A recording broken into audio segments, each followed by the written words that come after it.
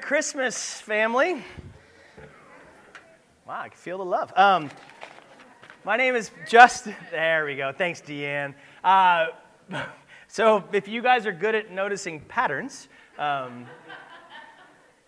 we had no idea. Our wives set us up to this. And I'm dead serious. There's 6 or 7 of us. Pastor Ross was here at the 11 and gave the offering spiel, and he looked a lot like me, but just taller and thinner.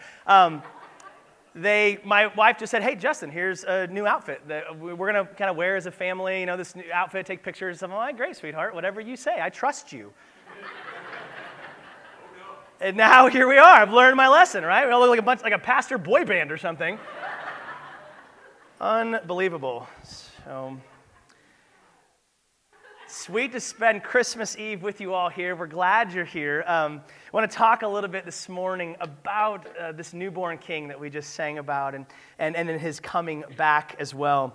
The year is 2011. I'm coaching basketball at Cook Inlet Academy, getting along with the referees as always. And we are playing against the Unalaska Raiders up from the Aleutian Islands, and we're losing by a lot. It looked bleak. It was a bleak midwinter. It looked dark. Our team was awful. And the game seemed to be over. But little did we know that we were about to pull off the greatest comeback in Cook Inlet Academy basketball history. Fourth quarter, everything just starts to go our way. Some turnovers here, steals there, a couple three-pointers. And all of a sudden, we're down by 1 point. And that's when it happened. The most terrifying moment in my life. The ball pops loose, falls into one of our the hands of one of our players, Cody. There's nothing left between Cody and the basket but some air. There's 5 seconds left on the clock. All that Cody has to do is make a layup, and we win the game. So let's talk about Cody for a second. You're familiar with Michael Jordan, right? Kobe Bryant, LeBron James. Cody's like those guys, except the exact opposite. Cody has a lot of things going for him. Nice, smart, funny, but there was not an athletic bone in that boy's body. And so Cody picks up the ball and starts running. I had one more joke in there that my wife made me take out after the 11, so sorry you don't get that one. But still, all Cody has to do is make a wide open layup, and we win the game. The greatest comeback is complete. But for some mysterious reason, and experts are still looking into this, he stops. 15 feet away from the basket at the free throw line, he just picks up his dribble. And I'm there on the sideline going, "What are you doing?" Right? Instead of going all the way to the basket like a normal human basketball player, he make the easiest shot in the game, a layup. He decides to shoot a much harder 15-foot jump shot. Now, I, along with the entire gym, are watching the trajectory of this ball in the air for what feels like 23 or 24 years, and I'm going, "Cody, you blew it. You're off the team. You're dead to me. Curses on your family." Then, oh! And it goes through the hoop, and we win. And I go, "I knew it. I trusted him the whole time," right? We dogpile Cody in the middle of the floor, and we did it. We just pulled off the greatest comeback in Cook Inlet Academy basketball history, an achievement if there ever was one, right? It's Christmas Eve, and how many kids are excited for Christmas Day tomorrow? You guys ready? All jacked up? Oh, man. All right. Adults, how many of you finished all your Christmas shopping? Good job. I wish there was more hands up. It's Sunday and it's Christmas Eve, right? So North Country Fair is not opening back up again for you. I'm on good information that it closed at 2. I got someone that texted me again from the 11. There's joy and excitement in the air on Christmas Eve. But then Christmas can also be a dark season, right? Literally, so we're 3 days away from the solstice, but also spiritually and emotionally, right? We sing, it's the most wonderful time of the year, but we also know that for many different reasons, this can also be one of the worst times of the year. Maybe it's underlining the loss of a loved one. Maybe there is a family feud going on. It might be loneliness, addiction that's being battled, depression, anxiety, bitterness.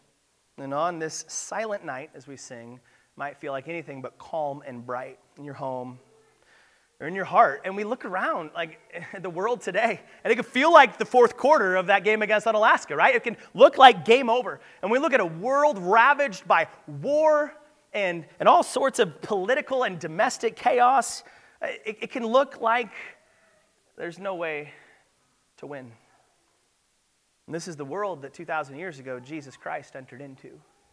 And the text we want to peek into this morning is Philippians chapter 2.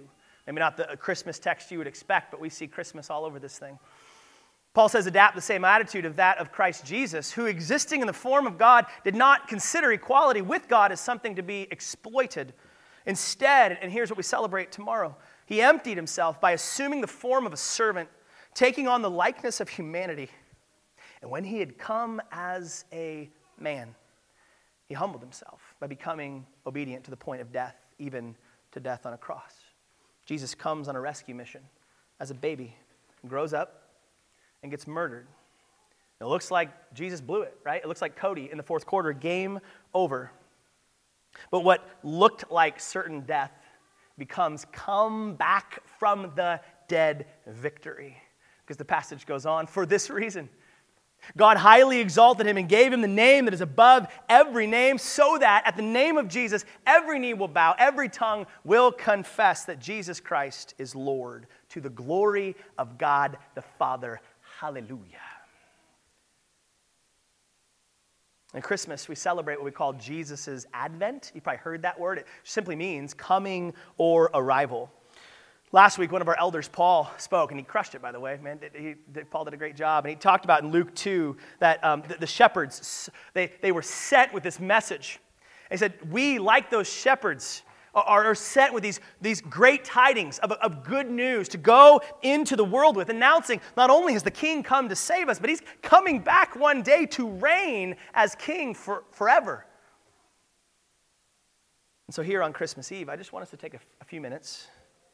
And we're going to be a little bit shorter today, about 2/3 my normal sermon length. It'll be inside of an hour, right? We know the kids are with us, and some of you guys are already like stressing big time. Danny said there's a cry room back there, so that's cool. We're going to look at his first coming in light of that second coming, the second advent that we're all looking forward to, which will be the greatest comeback in human history.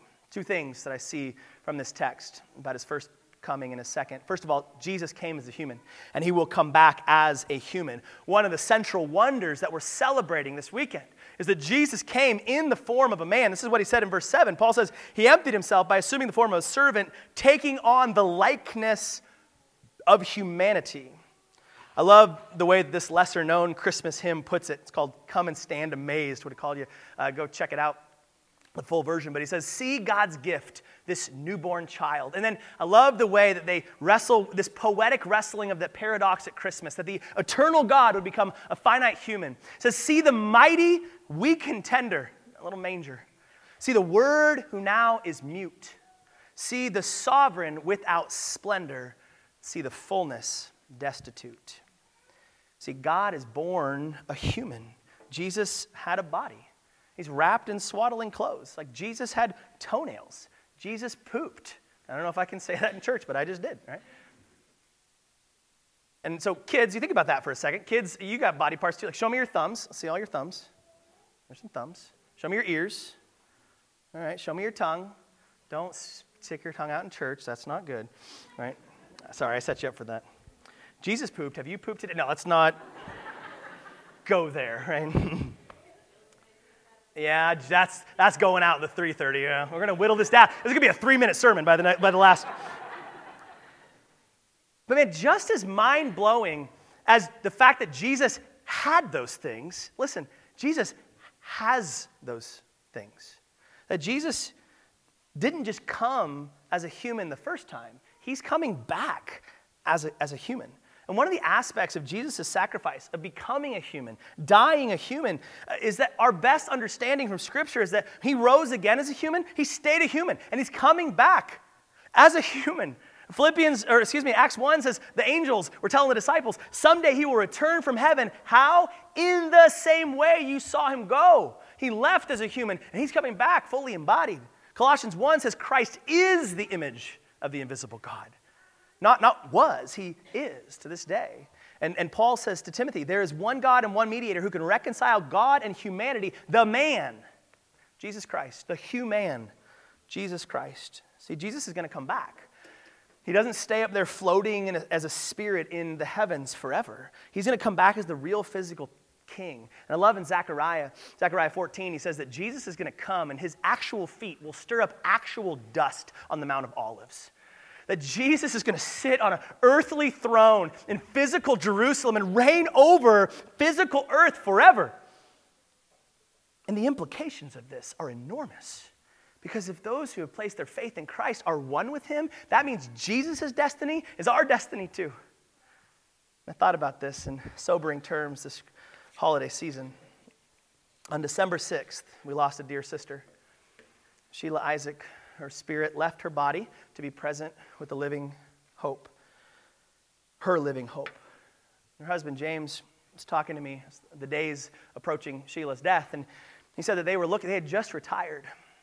And they were looking forward to that phase of their life together here on earth. One of their favorite things is to collect rocks on the beach, to travel the world collecting rocks, enjoying this season of life together. And out of nowhere, she contracts a super rare brain disease, and within 3 months, she dies. Now, of course, we grieve the loss of our dear sister, a friend, a wife, a mother. But is this hopeless grieving? When we think of Jesus returning with a physical body to physical earth, I don't know about you, but it gives me a more three-dimensional hope and joy of what is to come. Sheila and James will get that opportunity to travel the world as brother and sister in Christ, to explore every nook and cranny of this new heavens and new earth. It's going to be a better version. They're not just going to be beachcombing, they're going to be beachcombing with Jesus. Right? He'll probably show off, walk on the water, like, okay, Jesus, right? We will be raised physically just like Jesus was. And brothers and sisters, this is our resurrection hope. This is what Paul says in Philippians 3. He says, we are eagerly waiting for him to return as our Savior, second advent. And look at what Paul says. Here's the promise. He will take our weak, mortal bodies and change them into glorious bodies like his own. We're going to be raised with bodies that don't get brain diseases any longer, that never wear down or die again. And maybe this Christmas season finds you in a dark place. My prayer is that this resurrection hope would stir your heart to the reality that the best, guys, the best by far is yet to come. We have a living hope, a fully embodied living Savior. And just like those shepherds, we're going to get to one day look Jesus in the eyeballs and see him smiling back at us. But not as a baby wrapped up in swaddling clothes, this time royally robed as the king. Which takes us to the second thing we see from this text. He came the first time as a silent lamb, but he's coming back as a roaring lion. So kids, I need your help again. I need you to tell me about who's the most powerful or strongest person, and this could be real or imaginary, that you know. Give me some examples. Daddy. Yeah, you're angling for some presents, buddy. What else? God. All right, probably a pastor's kid back there. What else? Jesus. Okay, anybody got a... We've just discipled you too well, right? I thought someone would say Iron Man, but whatever. When Jesus came on his rescue mission, he didn't come as a Marvel superhero, right? He didn't come as the general of a large army. How did he come to save mankind? Like, he came as a fragile baby. And you go, this is your rescue plan, God? A defenseless child? Like, does he have nunchucks in the swaddling clothes or something? Like, what's the plan here, right? But this baby then grows up to become a man. And what do we see? Again, he doesn't build an army. He comes with a simple message. He says, I'm the king. I'm God in the flesh, and I've come to save sinners. I've come to teach you to love one another. And his people, they killed him for that message. It looked like in that moment, sin and death had defeated him. And this is what Paul says in verse 8. He says, he humbled himself by becoming obedient to his Father's will, to the point of death, even the scandalous death on a cross. But 3 days later, just like Cody's ill-advised jump shot, we see the greatest comeback in human history. And I love the way the song Living Hope sings this part. It says, then came the morning that sealed the promise. Your buried body began to breathe. Out of the silence, the roaring lion declared the grave has no claim on me. Jesus, yours is the victory. And I won't do the Phil Wickham whoa, whoa, whoas, but you know what's coming. Verse 9 says he didn't stay dead in the tomb. For this reason, God, because he'd achieved victory, because it was finished, because he conquered the grave and sin and death, God highly exalted him and gave him the name that is above every name. See, Jesus was exalted on the cross as Savior, then he was exalted from the grave as the living King forever. To be given the name, he says, that is above all names, the King of kings and the Lord of lords. And right now, he is the living, reigning King. And you look around in our context today, and it might not feel like he's reigning. It might feel more like that fourth quarter, we're getting whomped by Unalaska. Cody's barreling toward the hoop with no hope. As we read the news, or scroll through the news, or however we do that now, it might feel like darkness is winning, like sin and chaos maybe is reigning in your own heart, in your home, in our community, on this planet. It might feel like game over. But in the greatest comeback in human history, King Jesus will set up his throne on earth as it currently is in heaven. Amen? And on that day, our passage concludes. It says, so that, here's the reason he exalted him, so that at the name of Jesus, every knee, and here's your promise word, every knee will bow in heaven and on earth and under the earth. Every knee, right? And every tongue, other promise word, will confess that Jesus Christ is Lord to the glory of God the Father. See, Jesus had two advents. First one we're celebrating tomorrow. His first advent, he came as a silent lamb being led to the slaughter. Sure looked like defeat. Comes in an obscure cave, in a dirty manger, seen by a couple of shepherds. And relative obscurity, right? Like Jesus, scholars say that he probably didn't leave a 50-mile radius of his hometown his entire 33 years. You go, what impact could that make? But we know if he came the first time as a lion, he's going to come back, a lamb, a silent lamb. He's going to come back the second time as a roaring lion. It's the King of all the earth, and every tongue, every tribe, every nation will behold him. In fact, Revelation 1 says, look, he's coming with the clouds, and which eye will see him? It says every eye will behold him in all of the glory that he is. And I love in Isaiah when the prophet is riffing on what this new day will look like, when the Prince of Peace finally reigns. In Isaiah 9, he says his government, his rule, and that peace, he's going to rule with peace. It will never end. In that day, he says, the wolf and the lamb will live together. This is harmony. And nothing will hurt or destroy in all of my holy mountain. For as the waters fill the sea, so the earth will be filled with people who know the Lord, who love the Lord, who worship Jesus as Lord. In that day, the heir to David's throne, the Lion of Judah, will be a banner of salvation to all the world. The nations will rally to him. We're going to run to his side. And the land where he lives will be a glorious place. Come, Lord Jesus. We're going to conclude this service with one of my favorite songs at Christmas, Joy to the World. But, you know, Joy to the World is actually about his second advent, not his first, primarily. And you hear the words, let earth receive her king. This is a call for each of us to receive our King and for every heart in this room to prepare him room. Why? Because as far as that curse is found, and it's found far today, is it not? His blessings, we sing, will flow far as that curse is found. Amen. And he will rule the world. He's going to rule. He's the good King who will rule with truth and with grace. This is the truth that we claim. But listen, his second coming is only going to be joyful to our hearts if we believe that he came the first time to die for our sin and to raise for our new life. for every tongue to confess that Jesus is Savior, every knee to bow to him as the King. So as we close, I just want to ask each of us to examine our hearts and to look at if we've prepared room for him that he didn't have right at the end, right? Does he have it in our hearts?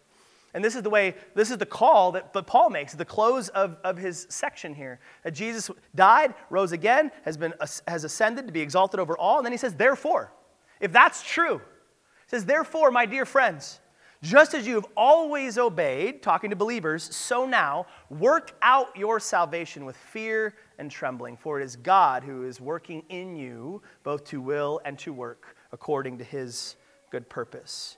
So I want to talk to two different people in this room as we close. First, I want to talk to the believer, to my brother or sister in Christ, the followers of Jesus in this room. Maybe it feels like the fourth quarter in your life right now, and you're down big time. It's a blowout, and you don't feel like you've got any shot. You've done some things in your life. You've got some brokenness. You've got corners of chaos that other people don't even know about. And it feels like there's no way forward. There's no way we win this game. We look back to that first coming when the Lamb of God bled and died in your place. And what did he say? He said, it is finished. That by his wounds, you were healed, right? By his rejection from the Father, as the weight of the sin of the world was on his shoulders. He received that so that we could hear, welcome home, my child. Not based on anything that we've done, but what Christ has fully done in our place. And he says, brother, sister, he says that it's God who is going to work in you both to will, that's the desire that maybe you're not feeling today, and to work. Right? He's going to actually enable you to do this. He's got a plan. He's got a purpose for your life. And no matter what the score looks like in the fourth quarter, it's not over. There's victory available in him. But we look forward to his second coming. Because maybe you find yourself this Christmas kind of doing your own thing. You've maybe even slowly and subtly drifted into being your own boss again, your own king again, doing it your way. And maybe today's the day to work out your salvation with fear and with trembling. Because we're not the boss. We're not the king. We don't call the shots in our lives. We have a good king that each of us one day is going to give an account to. And as we read in the Chronicles of Narnia, he's a good king, but he's not safe. And he's certainly not to be trifled with. Today's the day to work out our salvation with fear and with trembling. Maybe you're in this room today and you haven't bowed the knee to Jesus. You haven't confessed him as Savior and King. I'm glad you're here. We welcome anybody into this room, as long as you're not like an immediate threat, right? We're glad you're here. But what I want you from you in your life is not just to enjoy some cookies and have a nice photo booth afterward. I want you to know Jesus. And I want you to trust that this lion is coming back one day. And let this be a sober wake-up call in this moment that his coming will only be joyful for you if you receive him as king right now. Like, we're not going to rejoice in the lion's return if we don't believe in the lamb that was slain for us in the first advent. But I also want to invite you, friend, into the good news of Jesus' death on your behalf and his resurrection victory over the grave.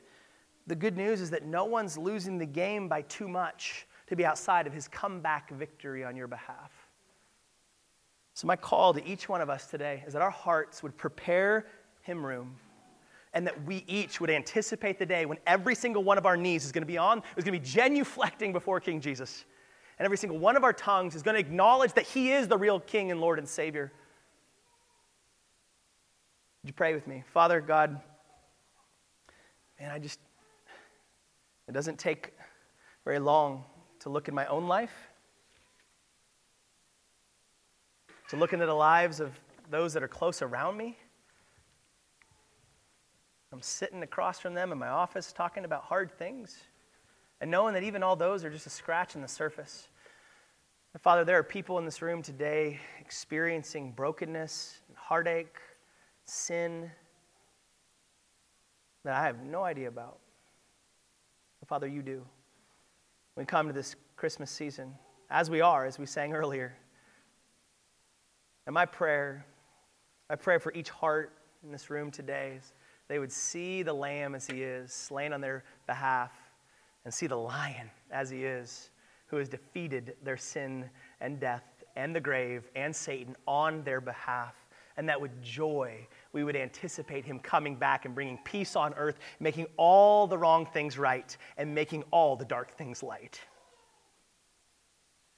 But Father, this weary world, would you enable us by your grace to rejoice in the newborn King and in the King of the Lion of Judah that's going to return one day. May our hearts in response in these next few minutes, by faith, see Jesus as he is and cause in our hearts a deep joy and peace in this most wonderful time and sometimes the hardest time of the year.